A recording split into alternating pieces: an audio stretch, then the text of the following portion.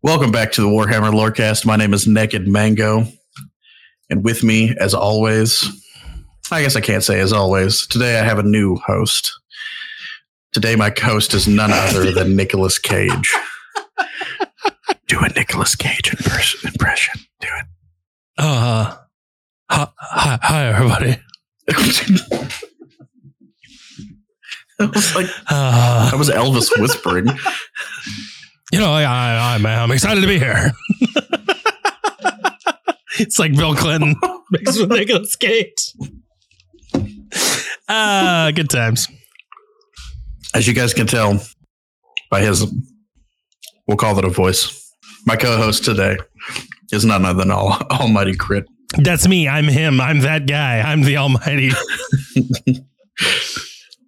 This week we'll be talking about a very special journey, one in which I know many of you have had at the very least heard about. A story that really teaches you the value of humanity. Here's a quote. And Crit, I want you to guess what we're going over. Okay. It considered trying to explain their error to them. But what would be the use? They would only go away with hurt feelings. You can't always expect people or squirrels to be rational. The squirrel part threw me off. Are we still talking about the Great Crusades? If anyone got it, today we're talking about the Brave Little Toaster. Fuck you. That was a quote from Thomas M. Dish from the Brave Little Toaster. So yeah, anyway, the Great Crusade. I hope. You know what? I hope we get to talk about toaster fuck in this episode. I almost saved that quote for a Mechanicus episode, but I thought it's about a journey, just like the Brave Little Toaster. Oh, gosh. I'm over this. It's been 10 minutes. Anyway, after the events of the Age of Strife and the Unification Wars, the Emperor was like, all right, time to find my homies, my peeps, my brosexuals. Time for humanity to reach out to the stars and become one absolute unit again. And for that reason, Big Daddy Imps went into a weirdly well-lit room and acquired some of his own DNA in a cup. So he could grow suns in a tube like it was Half-Life. I don't know if anybody's ever played that game. The Primarchs were bred to be perfect fighters, perfect leaders, perfect diplomats, things like that. Each one was supposed to embody some aspect of war. One was the greatest strategist of all time, in quotations of all time. One represented like honor and combat. One was like spooky, scary terror times. He went rawr and everybody goes, ah. But because of all of that, the Chaos Gods aren't scared of much, but every time Dad steps out for cigarettes, they wind up with like bruises and bloodied faces. So the idea of 20 mini imps was not kosher with them. They were not about it. So naturally, the Ruinous Powers were like, hey, man, fuck you. And spirited away the Primarchs. So what you're saying is the Chaos Gods turned around and went, it was bad enough when there was one of you. Now there's 20 of you. Yeah, this is not going to be we're not going to let this happen. And they just fucking poofed all of them away. 100%. The Chaos Gods went full Sully meme from Monsters Incorporated. I don't know if anybody gets that, but it's the meme where it's just Sully going, Oh. A fun little side fact is that years later, the genetic sequencing was studied by a Raven Guard apothecary and a Magos janitor of the Mechanicum, and they discovered that certain individual Primarchs had their sequencing messed with. Some had things deleted while others had certain things added. For instance, Subject 6 had canine DNA added. Do you remember why 6 matters? Ooh woo. Is it because 6 comes after 5 but before 7? That's crazy. I'm so happy you can do second grade counting. No, number 6 is Space Wolves. Space Wolves. Now, there's no proof that truly matters. Subject at no point, nowhere that has been written down or anything like that, is Subject 6 said to be the same person who took over Company 6. It's just coincidence. That actually, I can't wait to get to it when we start talking about different factions, because I would love to talk about the Primarchs and potential gene sequencing with them. We get to particular Primarchs, or when we get to different factions, but I'm really interested to see what the Blood Angels Primarch was mixed with, because you naturally want to say angel, but I'm thinking something like a bird or something, like a bird of prey. Duck. Needless to say, despite protective runes and the most powerful Geller Sealed that at the time had ever been seen, the Chaos Gods managed to open a warp gate in the incubation chamber where they were. The Primarchs were scattered all across the universe, like the Dragon Balls, right when you need them. This was, of course, a huge setback to the Emperor, but after a few pints of Ben and Jerry's and bitch watching some Joe Rogan, the Emperor decided to pull himself up by his bootstraps and use the thousands of Primarch lights, in other words, free version of the Primarchs that had already been created from the gene seeds. He had already started making Space Marines. That's not technically true. He waited a little bit, but he used what was left of the Primarch gene seeds that he had created to create mini versions of those mini versions. And that's how he started making the Space Marines. Fun fact number 2, the Custodes gene seed was actually made from an undoctrinated Primarch gene seed. So basically they were created with a gene seed that was one step closer to the Emperor as opposed to all the other Space Marines, which is why they are bigger, tougher, stronger than your average Space Marine. They are essentially one step closer to the Emperor. And these are the ones that are literally guarding the Emperor. And yeah, these are the quote unquote royal guards. Well, of course, he made the ones that are going to be protecting him, the bigger, badder ones. Well, we talked a little bit about how the first and second founding, and how I'm pretty sure the Custodes weren't part of either. That's because they were created slightly before what was technically the first founding. They were created, to my knowledge, while the Primarchs were in incubation, but before the Primarchs had disappeared, which is why they had their own little special gene seed that they were born from. At this point, the Emperor gathered his forces and the Crusade began. The combination of Astartes, Imperial Army, and the Mechanicum would bring the Imperial truth to all planets previously abandoned after the Age of Strife and all of that had happened. And arguably worse, it enforced what was known as the Imperial Compliance, which is literally exactly what it sounds like. Just fully, this is the Imperial truth. Yeah, but my grandpappy said that, wolves are real. Die in a hole. You're wrong. These are literally a reenactment of the Crusades in medieval times. 100%. They would go to a planet and they would shake hands and be like, "Hi, we work for the Emperor." Who's the Emperor? I'm so glad you asked. He is the Emperor. He is the main man, the big squeeze, Papa Cheese himself. Well, we don't really feel like following him. Guess I'll have to burn your village to the ground. Also, all of your opinions are wrong. It's not bad enough that I'm going to burn everything that you believe in. Also, you're wrong. As the village burns behind them. I just want to make it very clear. We have bigger guns, which makes us right. Huh.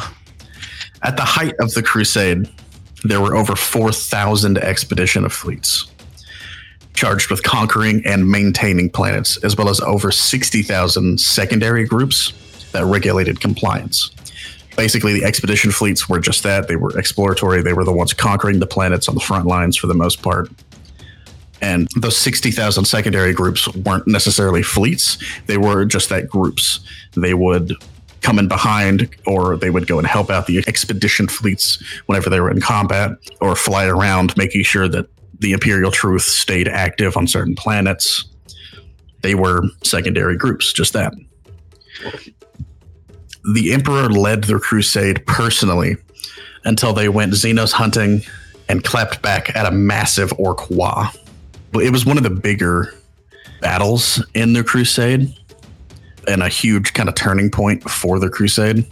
In the grand scheme of 30K itself, I would argue that it truly didn't matter. It was a turning point, but only because of what happened after, not necessarily because of what happened during. After they had defeated the Wall, the Emperor named his favorite son Horus Primarch of the Luna Wolves, War Master of the Crusade, and went back to Terra on a secret project that we later learned was called the Webway Project.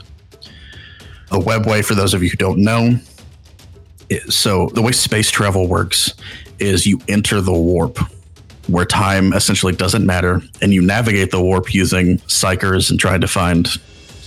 It's really hard to explain, but think of... They essentially use other psychers as beacons, with the Emperor being a massive lighthouse. Now, during 30K, there were other things that they could use, but these were very briefly active because of war and betrayals and stuff like that. So for the most part, psychers essentially use other psychers to find out where they are in the warp and navigate to where they want to go. So it's a psycher GPS. Basically. The Webway is something that only the Aldari know how to use. It's a part of the warp, but not. It's kind of like in between the warp and reality. Yet again, it's very hard to explain because it's hard to explain what the warp is because it's not real, but it is, but it isn't. But it is. The Webway is just a safe portion of the warp, basically, that the Aldari use to travel instead of the warp. It's where the Drukhari actually live. The Drukhari live in the Webway because Slaanesh pretty much can't get to them most of the time. Why do I feel like there's canonical reference points that you're going to bring up much later on where Slaanesh did get to them?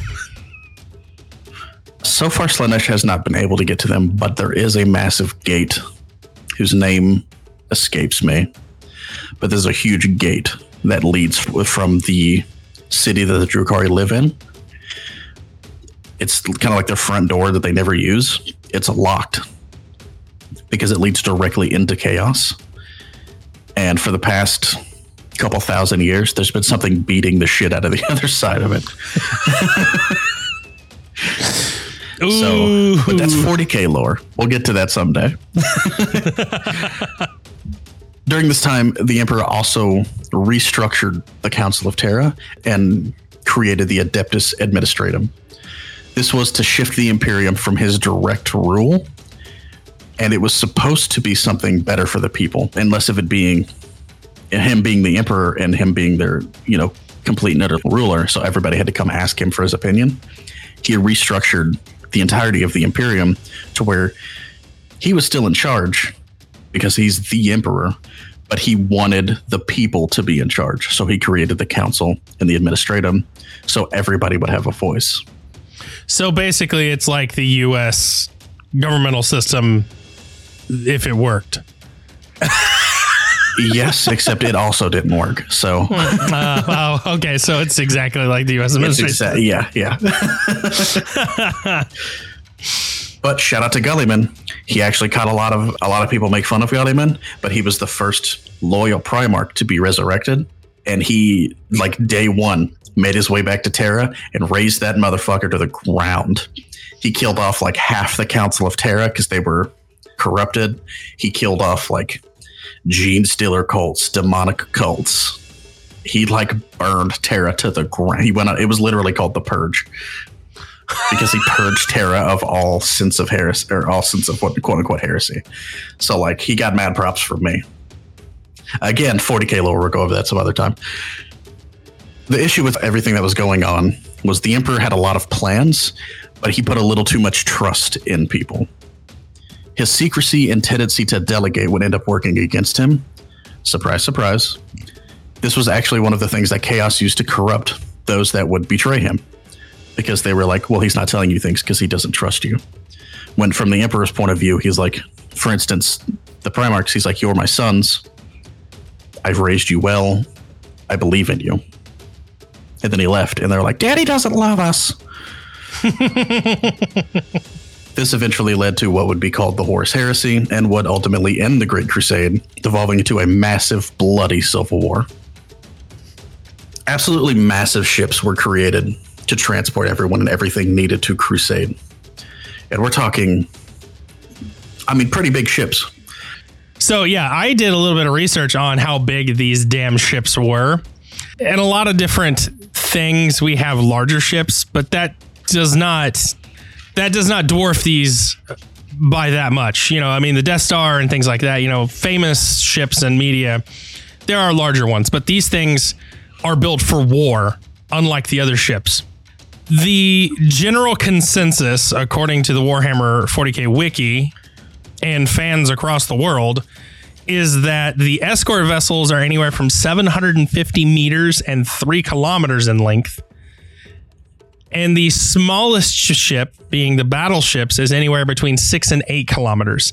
Miles in length, okay? These things are massive spaceships.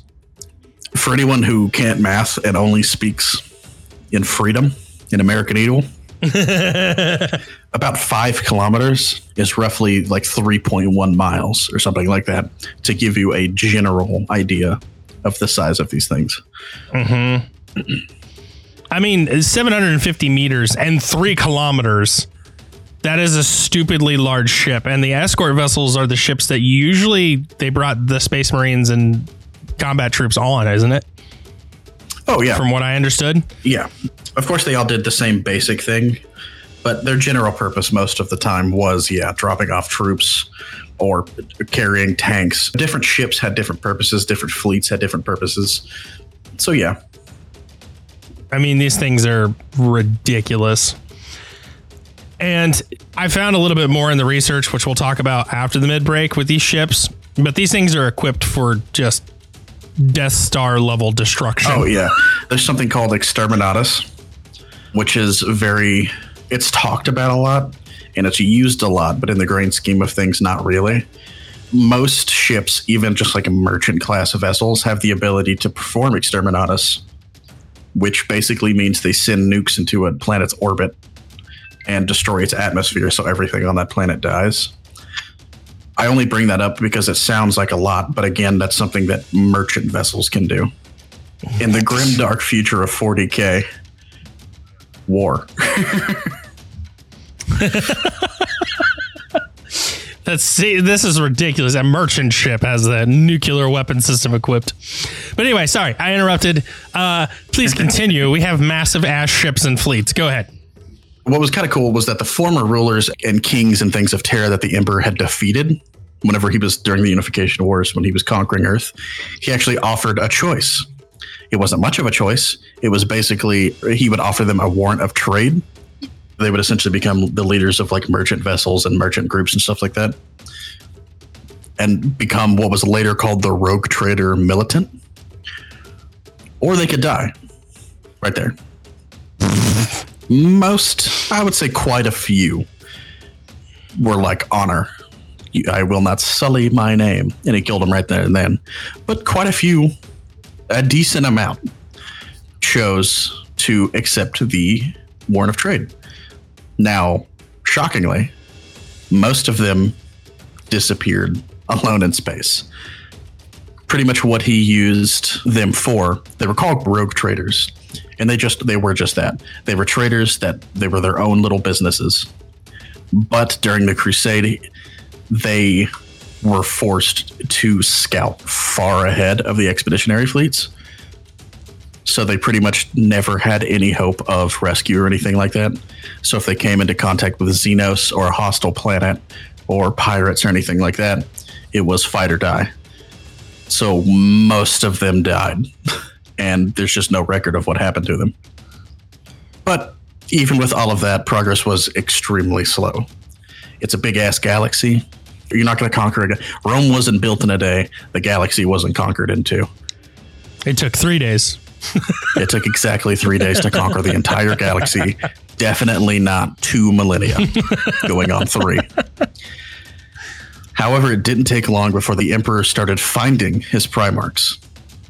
I'll get into the when, the where, and the how when we start going over individual Space Marine factions. But the first one was, of course, Horus. It's part of the reason why he became the favorite. The Crusade did bring peace to the galaxy, albeit Anakin style.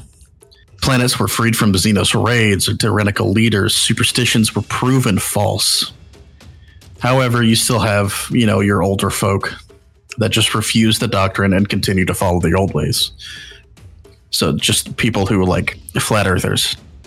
You had to take them into space, show them that the world is round, and they're just like, I believe back in my day when we were going uphill both ways to school, the earth was flat.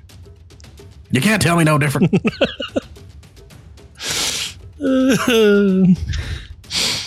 After the Emperor left for Terra, many Astartes and humans began to pretty much only see their respective Primarchs as worthy of their loyalty. So once the Emperor left, because of course recruitment continued to happen, the Emperor was already basically a figure of legend. He was on top of a race of trillions of people. So once he was fully gone from the picture, most that were serving Primarchs were just like, that's as close to the top as we're ever going to get. As far as we know, the Emperor isn't all that much to talk about, but I've seen my Primarch in action. I've seen Russ body check 3 Chaos Demons. Why? Why would I give the Emperor my time when my Primarch is right here? And that's kind of how the seeds of doubt and betrayal slowly begin to worm their way in. This is a very rough idea of the Crusade, but like I said, not much happened during the Crusade. There were a few arguably important battles that we can talk about a little bit more, but I just wanted to give a very rough draft of the Crusade before we got into the heresy, which we will be talking about via individual factions. So from here on out, we're going to start talking about individual Space Marines, the Xenos that mattered during 30K, things like that. We're going to start seeing stories through their eyes. We're going to start getting onto the ground. It's going to be less of a general scope. So basically, in a nutshell, I'm gonna wrap this up in a pretty little bow. The Crusades are just what we call them, Crusades. They literally, the Emperor and his armies traveled across the galaxy and space as far as he could and just said, y'all motherfuckers follow me now or death.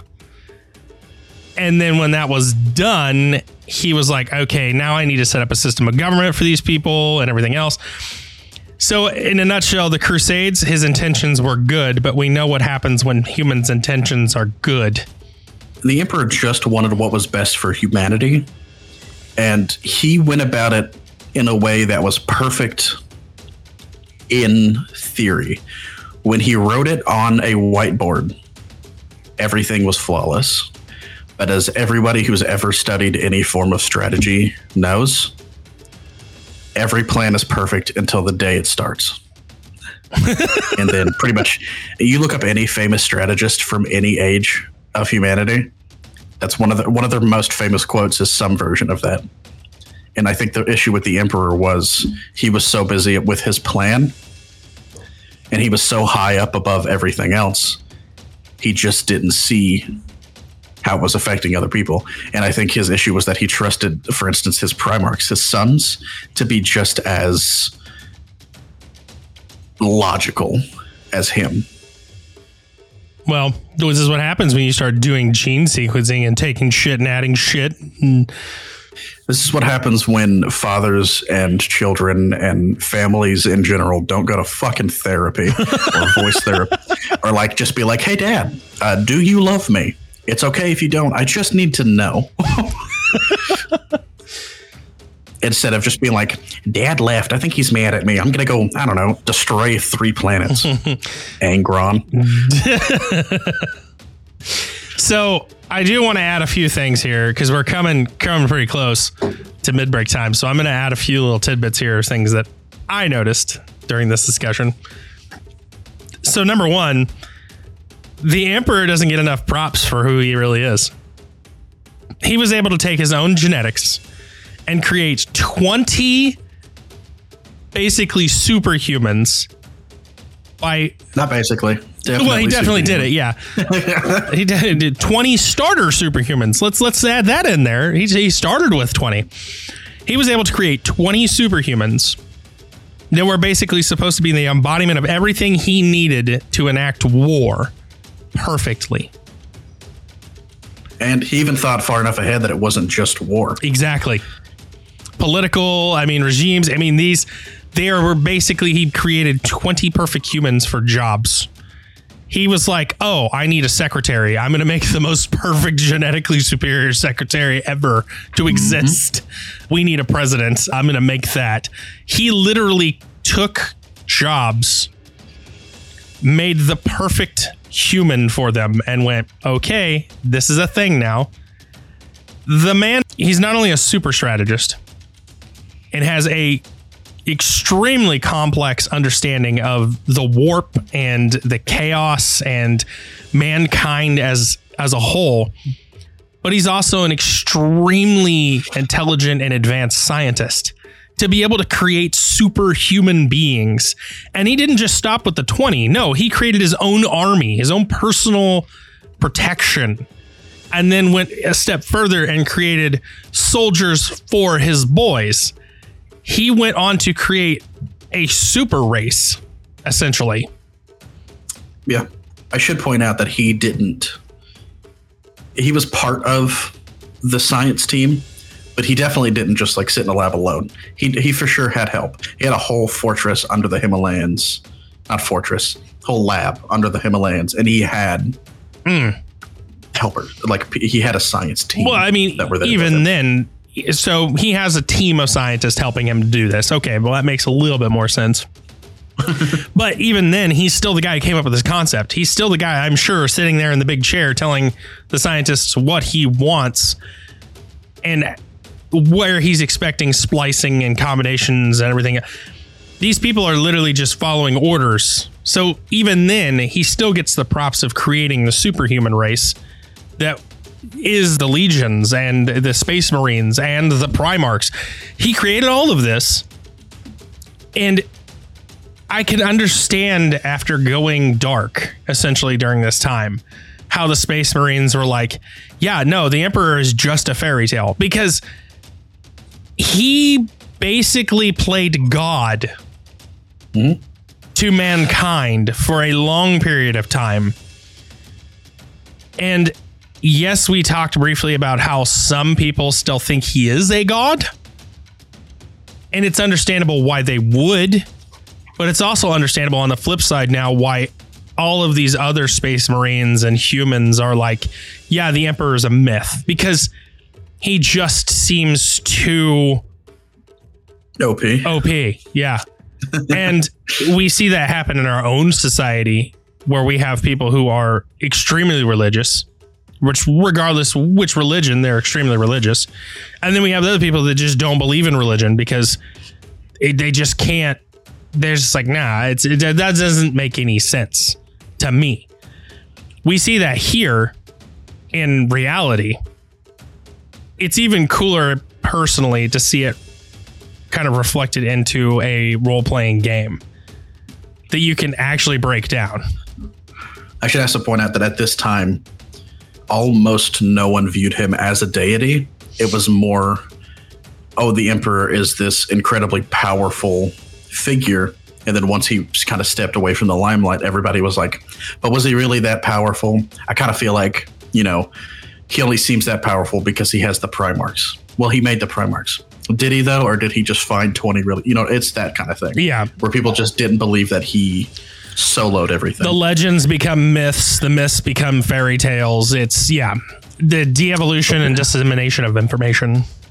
But they were all of them deceived, for another ring was formed. Gosh. Well, on that note, I think this is the perfect time for us to go to a mid-break, don't you?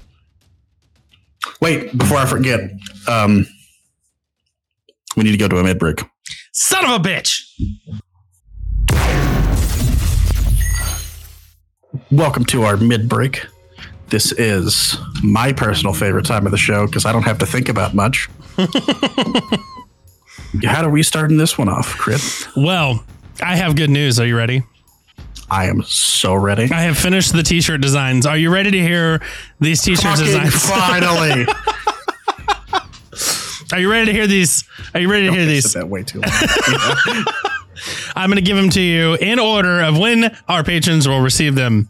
And remember, this is for our 25 and up, which means when you're listening to this episode, the Patreon's already out. So if you want to be a patron, go out and go do it. The link will be in the show notes. Yeah, I'll probably also post it in the Discord. Oh, hell yeah. And on the Twitter and everywhere else. So for your first 3 months, you will be receiving my personal favorite, a Blood Angels t-shirt. It's great. It's wonderful.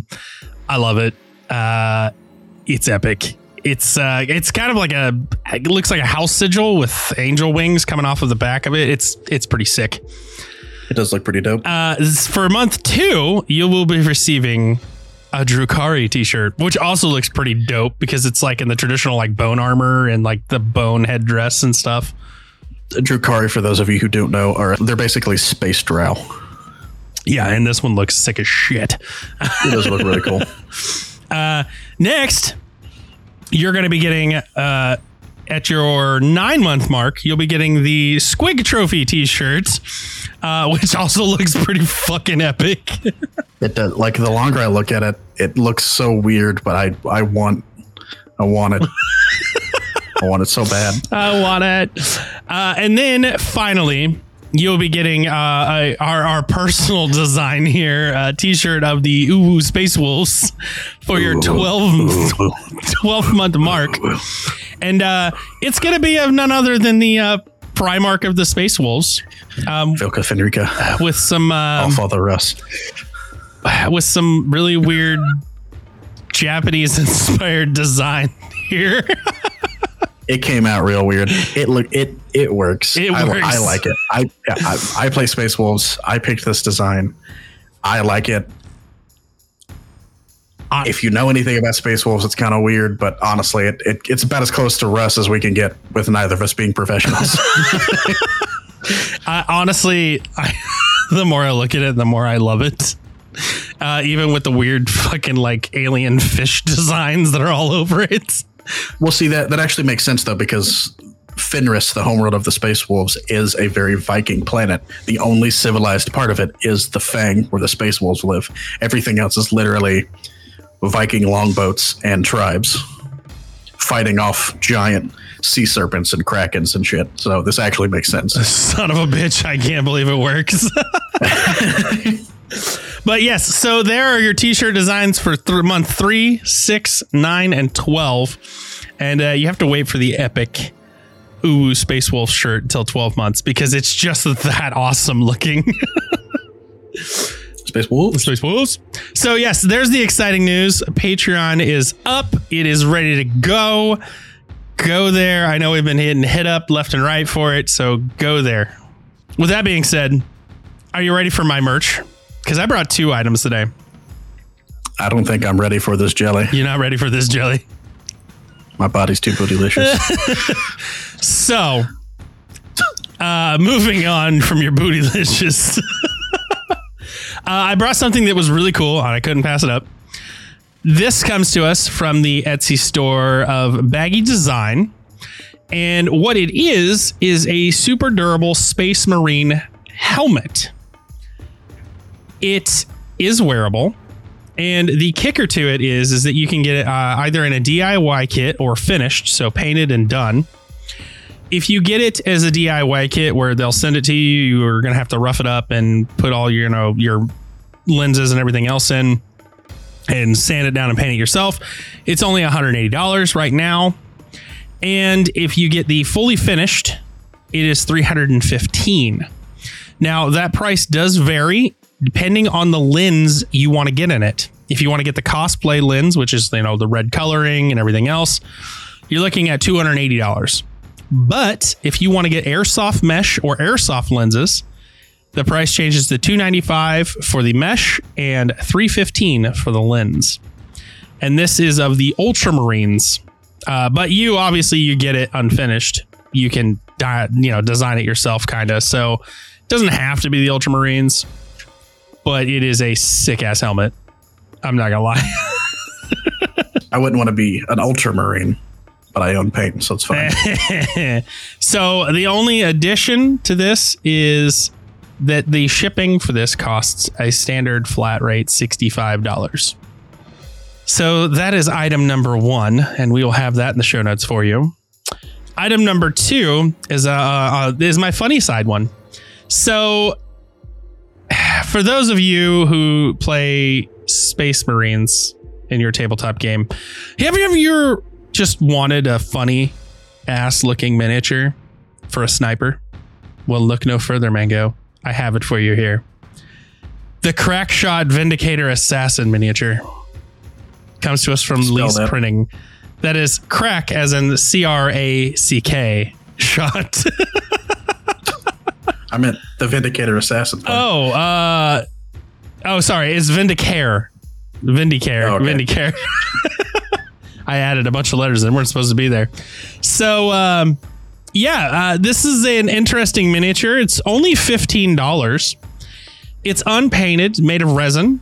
And what you have here is a sniper rifle planted firmly between 2 butt cheeks of a stealthy assassin ninja ready to take a shot. Hell yeah. Shut up and take my money. I saw this. I was looking for like funny miniatures. I saw this and was like, I don't think you can get any funnier than that. So let's do it. Look, nothing says the grim dark future of 40K like them thick ass cheeks.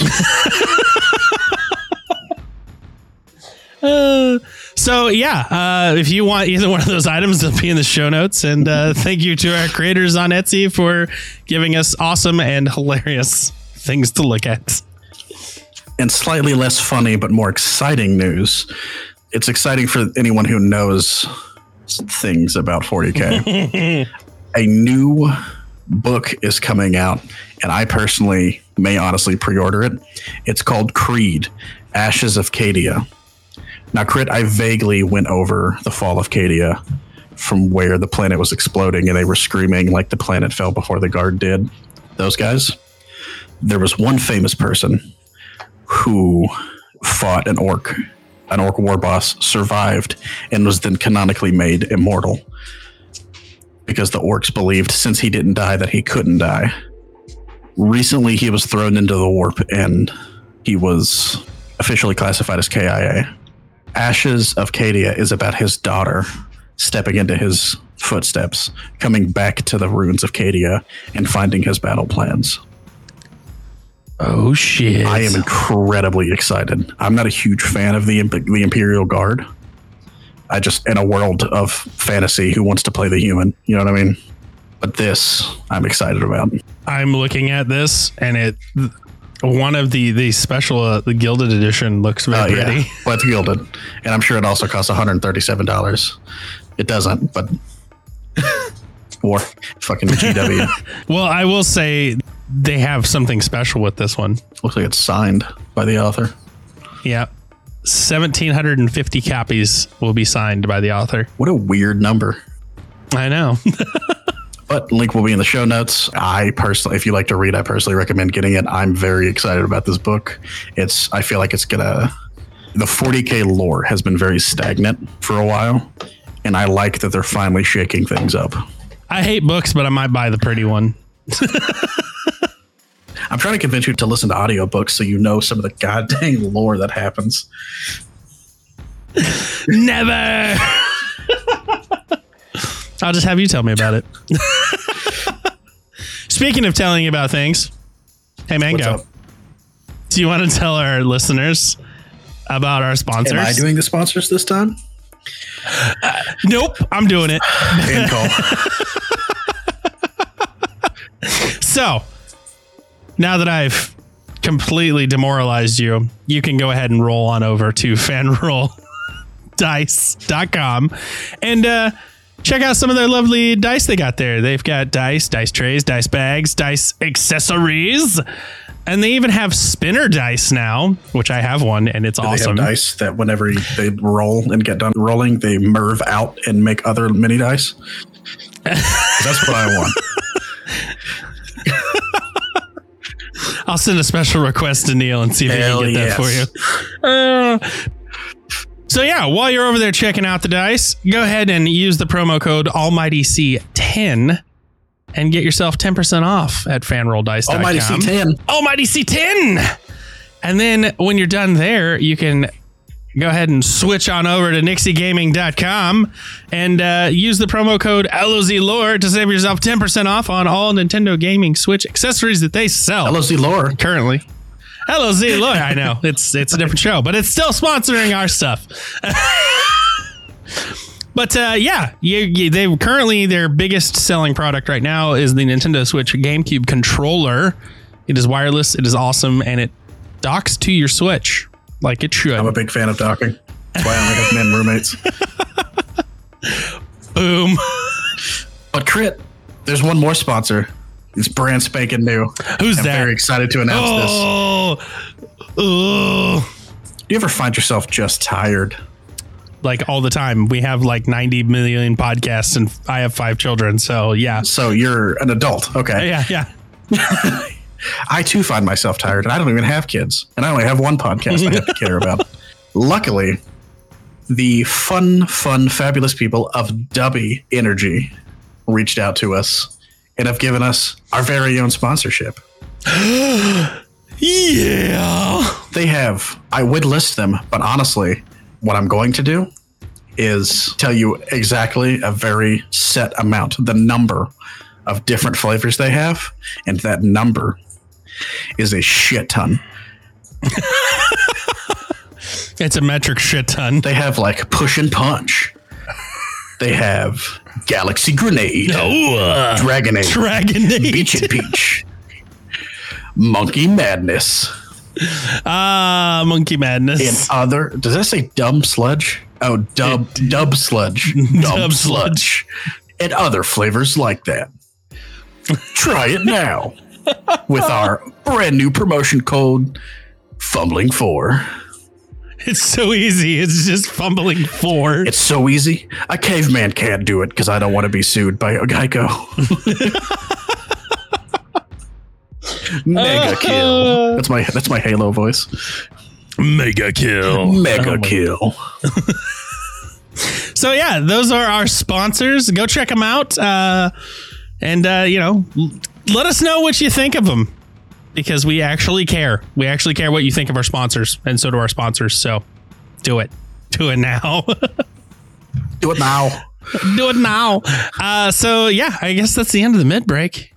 Old Mango. But what if I had more things to talk about? Nope, doesn't matter. But I wanted to talk about... All right, Mango, it's my turn to talk. It's your turn to shut up. End call. No, we're going to talk about some things that we kind of glossed over for the whole big picture of the Crusades, of what's leading up to the Horus Heresy.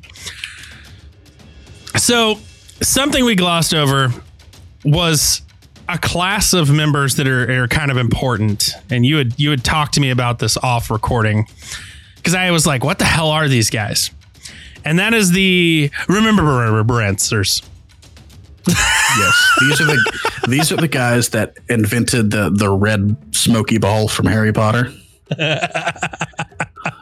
the problem is I don't remember what I forgot.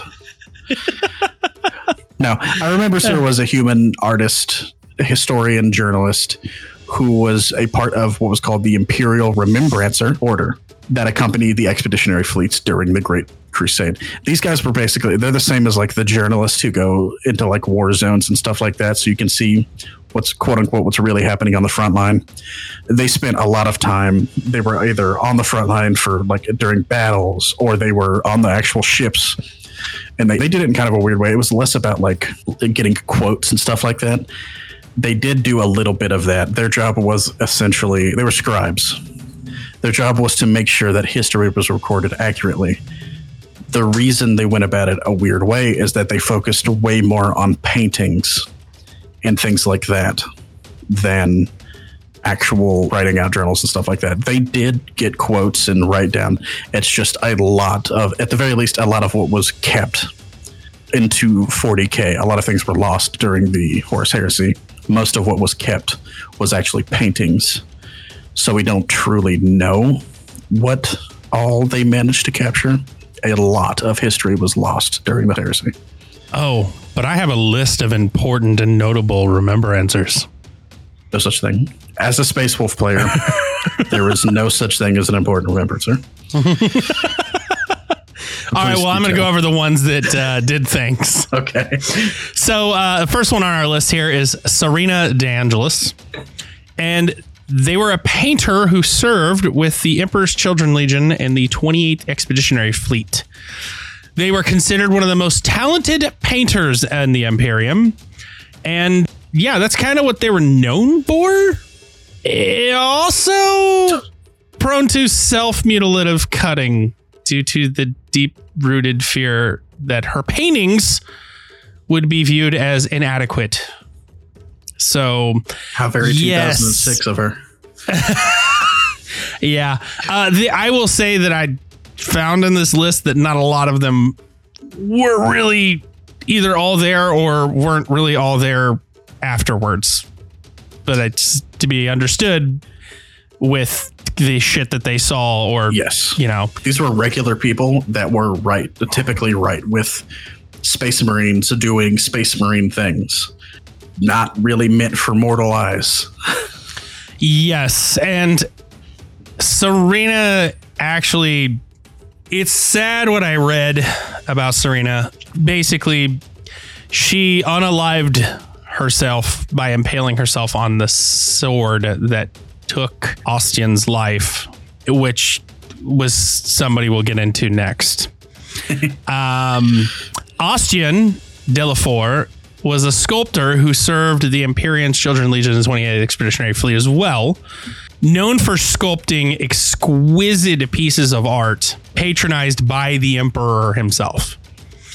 And this came to the attention of the Primarch Fulgrim, and that's kind of how all this came about. There's a whole drama here. He basically refused. You're gonna have to help me pronounce this one. Bekwa Kinska. Sounds good to me. Okay. Basically, he refused her attempts, at the Bump and Uglies, because he had an infatuation and love for Serena. And because of all of this, it's a whole thing. He was ironically spared from being exposed to the chaotic corruptions that the rest of the Legion had been exposed to. And long story short, he was slain by Fulgrim by driving a sword through his body. And that sounds right. Fulgrim was an incredibly vain person. Yeah. And he also took that sword through the statue that Devour made. So brutal as fuck. Again, I can understand why both of these had a tragic ending, exposed to chaos, and it was a whole fucked up mess. So all right, now you're learning. Yeah, it's a whole fucked up mess. So the next one is Callista Eris, historiographer. His historian. Just historian. It's just easier that way. They were also a powerful psyker and had the ability to read memories and emotions. I can't talk today. Emotions associated with any object. They were also gifted with powerful precognitive visions. She was assigned to record the deeds of the Thousand Suns Legion, but the homeworld we won't get into. Some things happened, and that didn't happen. So the next one we have is Mahavsta Callimachus. Mahavsta. I can pronounce the first name. Mahavstu, sorry. I can't pronounce any of the name. So, remembrancer known as the Scribe of Magnus. Personally served with 1,000 Suns Legion's Primarch Magnus the Red during the Great Crusades. He also authored the esoteric work known as the Book of Magnus. And it's that we'll get into, I'm sure, when we start talking about them. Mm-hmm. He also wrote the Crimson King's greatest tome of sorcery and mystic rites. So, pretty important guy, that one. Not going to go too much in more. Some of these we're not going to go too far into because it will give away a lot of storyline stuff for the particular legions in which they were attached to. So, Ignis, Karske, dang, these are hard names to pronounce. Yeah, these you want to talk about fantasy names? Yeah. Welcome to it. Basically, Ignis was attached to the 63rd Expeditionary Fleet during the Great Crusades and was not one of the most upstanding men. That sounds right. Loved to drink and eat, but was really good at that poetry. So that was his whole job, was to just write poetry on what he saw. He came to an untimely death. However, he was shot in the head by Magard's bolt pistol. It was a whole thing, and Magard planted the weapon on him to give the appearance of suicide. So I don't think I read this and any of these guys lived. Oh, no, there's a couple of reasons, but one of the reasons the remembrances don't exist anymore is because they're all dead. Mm-hmm. And what few survived pretty much became Inquisitors. Yeah. So next one we have to talk about is Afradi Keeler, a Magist. They escaped the 63rd Expeditionary Fleet and Horus's slaughter. So that is all I'm going to give you, because that Horus slaughter, from what I read, has a lot to play into the Horus heresy. Oh, yeah. So the current known aspect of Keeler is one of the earliest saints recognized by the Imperial Creed. Sounds right. So next one we have Bakwa Kinska, and was a composer and musician of Terra who accompanied the 28th Expeditionary Fleet at the request of Primarch Fulgrim. Again, not really a good ending for them. She was ultimately slain by Demonte, I think was the name. I apologize. I'm butchering all of these names. But yes, she was slain by Demonte, who had possessed the body of her lead singer during the performance of the Maravigalia. Yeah, fucking slaughtered by her lead singer. I feel like the next time we do this, we need to go through the names together so you can practice them. Yeah, because I'm terrible at this. So I'm just going to say first names here. Mercedes was a journalist. Served at the personal remembrance of deeds of Captain Garvel Loken of the Luna Wolves. Did I say that one right? Yeah. Yeah, get it. I'm not judging you. I probably wouldn't do much better. So, long story short, we don't know what happened to her. Mercedes Alaton is one of the ones we don't know what happened after the Horus Heresy events. We have a couple more here. The next one is Petronelia. Yeah. Vivar is what we're going to call that one. Journalist, again, arrogant scion of a Terran noble family who sought to become the War Master Horus' personal remembrancer. So, yeah. Let's just talk about the fact that she really thought a lot of herself, didn't she? Old Vivar. Just a little bit. She was later killed by Horus. So, got hers coming. The last one we're going to talk about here is Solomon Voss. Solomon was a wordsmith or author and worked on the edge of the Illumination. Was one of the first witnesses to the first conquest of the Great Crusades, and was known as the finest wordsmith of the ages. He was tolerated, however, amongst the elite of the Imperium because he was able to turn their deeds into words that could inflame passions and adore of men. So they tolerated him. They were like, okay, because you're really good at the words, you can stay around. You speak good. You stay around. You speak good. Voss. Yeah, there's a lot of stuff to deal with Voss. I'm not going to go too much in Voss because it has a lot to do with Grey Knights, the Imperial Fist, a lot of shit going on. So we're going to leave Voss alone because that is something we're going to have to talk about in a lot of different factions. That's okay. Their water's not that great. Oh my God, get out of here. So yeah, long story short with all of this, the reason I'm telling you all of this about the Remembrancers is because they were important to a certain aspect.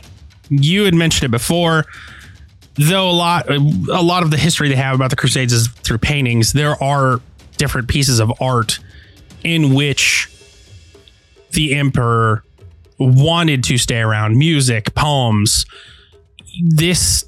I love the world building that they've done here, because not a lot of times when you play a role-playing game or a tabletop game of any variation, they have this level of thought into it. I will say, from what I've researched, Warhammer has an insane amount of thought into their lore. Oh, yeah. So and a lot of it's accidental, but it is there. So that's the Remembrancers. Next thing I wanted to talk about, you mentioned it briefly, the ships. I told everybody we were going to talk about the ships after the mid-break. Here we are. These ships are decked out to fuck a motherfucker up. They don't come in with just a few weapons, especially from what I researched now, after the events of the Horus Heresy, these things are decked out 10 times more. Oh, yeah. So before, during the Great Crusades, I mean, they were decked out with, they had warp shields and cruise missiles and all kinds of equipment. Now, from the research, they've tripled their ammo, weapons, and even the contents in which they carry. Some of the ships have actually increased in size from what they were during the Crusades as well. Now, what I couldn't find was what they were and what they are now, but I did, like I mentioned before, I did find the sizes of them currently amongst, agreed upon amongst the fan base. I know a lot did not survive, or at the very, even if they survived 30K, they haven't survived to current. I actually don't know that there are any surviving ships. Not that I could find. Yeah, people lose ships all the time. It's war, and it's not like a one-sided war. Everybody getting slaughtered. Everybody out here getting killed. Yeah. I will say I did find a very interesting ship, which I'm sure you'll talk about later. The Space Hulks. Yeah, yeah. They're warped ships, warped from the chaos.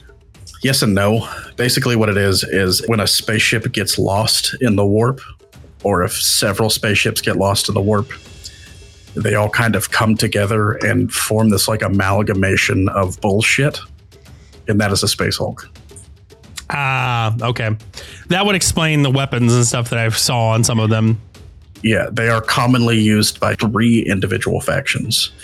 Chaos will board them and use them as actual ships, because duh. Tyranids will board them, not necessarily to use them as ships, more as like a staging area, while they just kind of float around and things like that. Mm-hmm. And orcs will use them, because they'll just show up and be like, that's a big ass boat. It's mine now. That's mine now. So, of that being said, I do want to go a little bit more in depth with the weapon systems. We're bouncing back and forth here. We got to they're sizable ships. These are decent sized ships. They are decked out to the max with weapons. Some of the weapons we have weapon batteries and we have macro weaponry. So the weapon batteries are the primary armaments of most Imperial warships. These are your starship hull guns, these are the port guns, the launch systems, the turrets, weapon housings. These are your typical weapons. So the weapons are plasma projectors, close range missile launchers, laser cannons, railguns, fusion beamers, graviton pulsars, and that's pretty much it right now. So these are increasingly accurate from what I found. The more and more we go into the 40K, they will become more and more accurate, and they can fuck a motherfucker up. These weapon batteries can. Hence the name batteries. Something I forgot to mention earlier is that during the Crusade and a little bit into the Heresy, I need to correct myself from the last podcast. This was considered the golden age of technology because the Emperor was leading the charge with the Adeptus Mechanicus. New technology was being invented, improved upon, and then once the Emperor went back to Earth and everything happened after the Horus Heresy, things became stagnant. So currently in the 40K universe, well, up until recently, because things have finally started to move forward, they were using the exact same technology for over 10,000 years. It was considered blessed by the Emperor, and everything else was heretical. New technology, heretical. Alien weaponry, heretical. Only the technology that the Emperor approved of was used. So if you lost a gun in a battle, they would try and pick that. They would basically try and pick that gun up, and it would keep being repaired and used for 10,000 years. If they bothered to make a new gun, it was the exact same. It was just manufactured exactly the same way. Wow. So there's a lot of instances of technology just being patch jobs because everybody's like, after the events of 30K and everything, we lost the ability to make this. So we just keep doing patch jobs. Well, and actually I was going to get into that because there's one particular piece of macro weaponry that actually has been lost 100% to the forces of chaos.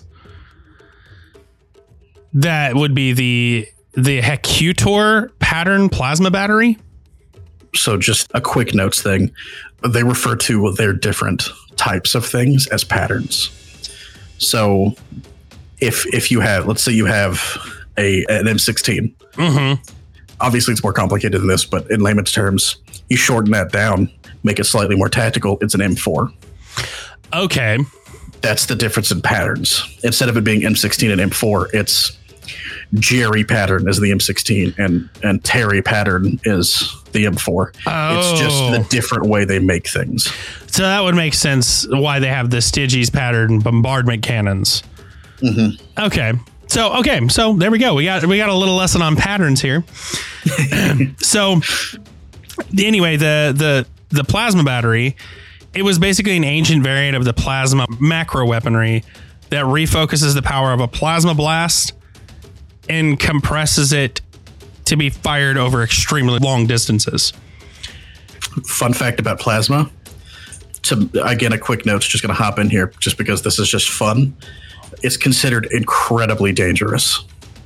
It's considered one of the most powerful weapons in anyone's arsenal. I should say in humanity, both chaos and regular humanity's arsenal, although it is feared by Xenos races as well.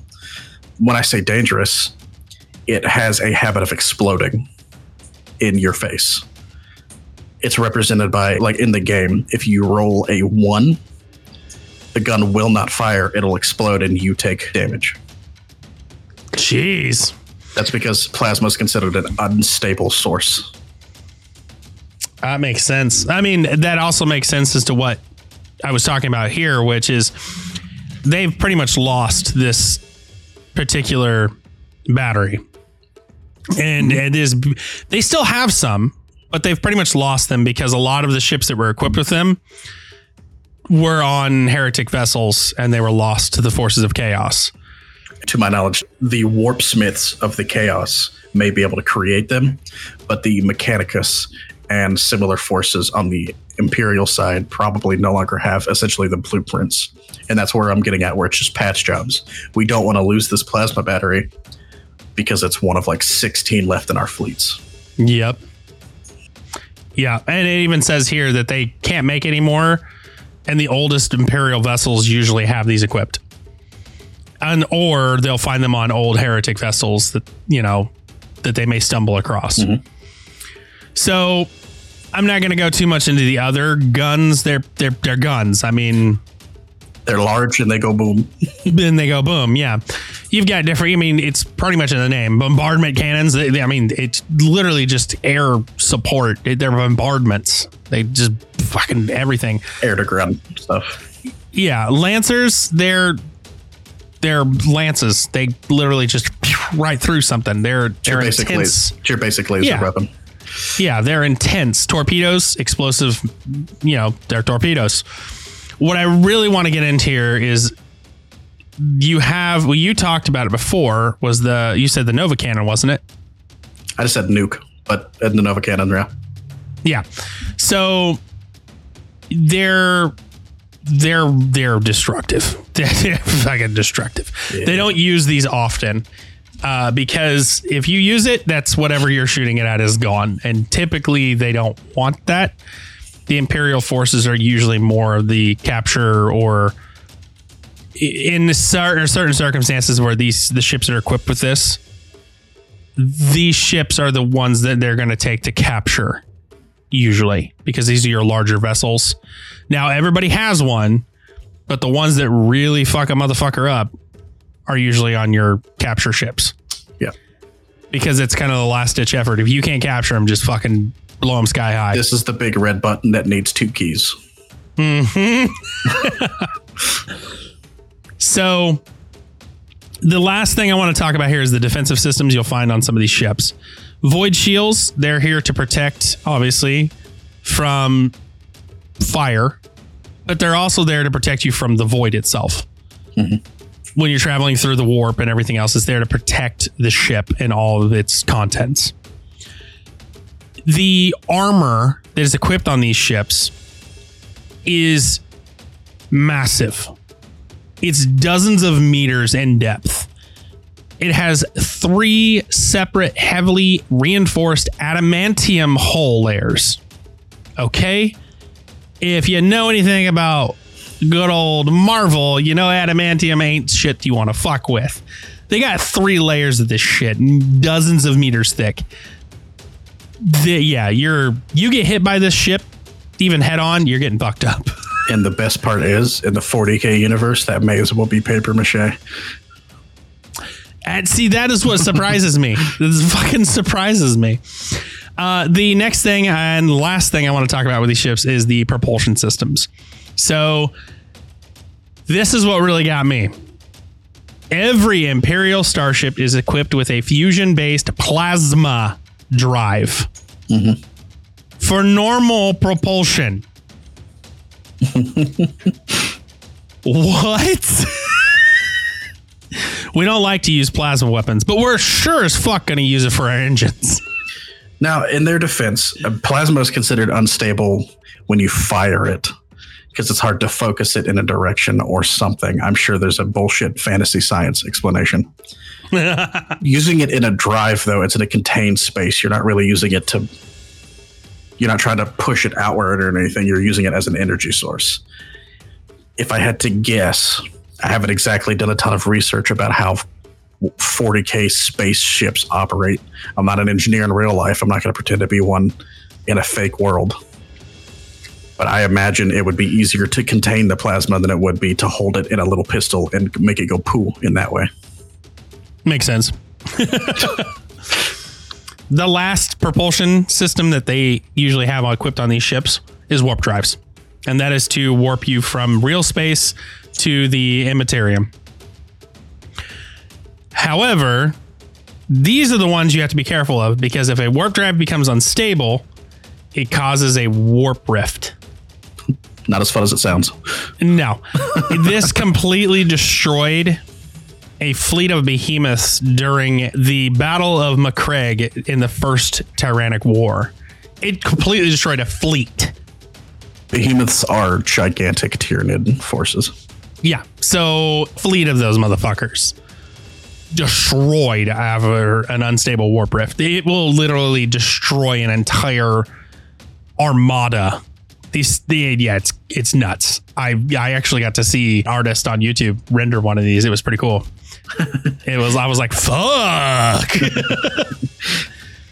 They were like, a nuke does this much damage. A warp drive that becomes unstable does this. And it like leveled like fucking 3 Earths. It was ridiculous. I was like, my God.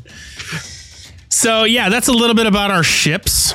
Now that's, again, this is the Imperial Navy ships. These are the ships that mankind is using. Other ships will be equipped with other things.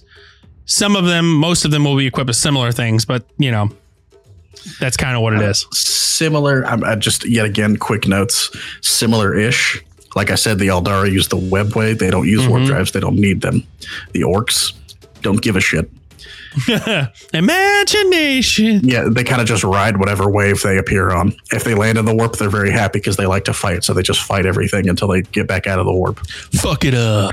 Tyranids actually don't fast travel at all. They just float through space until they get to where they're going. And then eat it. Everything's got something similar, but a fun fact about 40K is nobody's using like the same. Everybody has their own special little toys. Which I thought was pretty fucking cool, honestly. Agreed. So that is all I got because I was going to go over the legions that were involved during the Crusades. Fleets?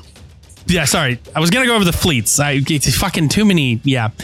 I am not going to do that because I was looking at a lot of them and it has a lot to do with the Horus Heresy. Very specific instances. Yeah, that makes sense. So we can go over those when we start talking about it. Yep. Exactly. So instead, I'd like to ask you, Mango, since I'm done now and we're at the end of the show, who are we going to specifically focus fire on first when we talk about the Horus Heresy and factions involved?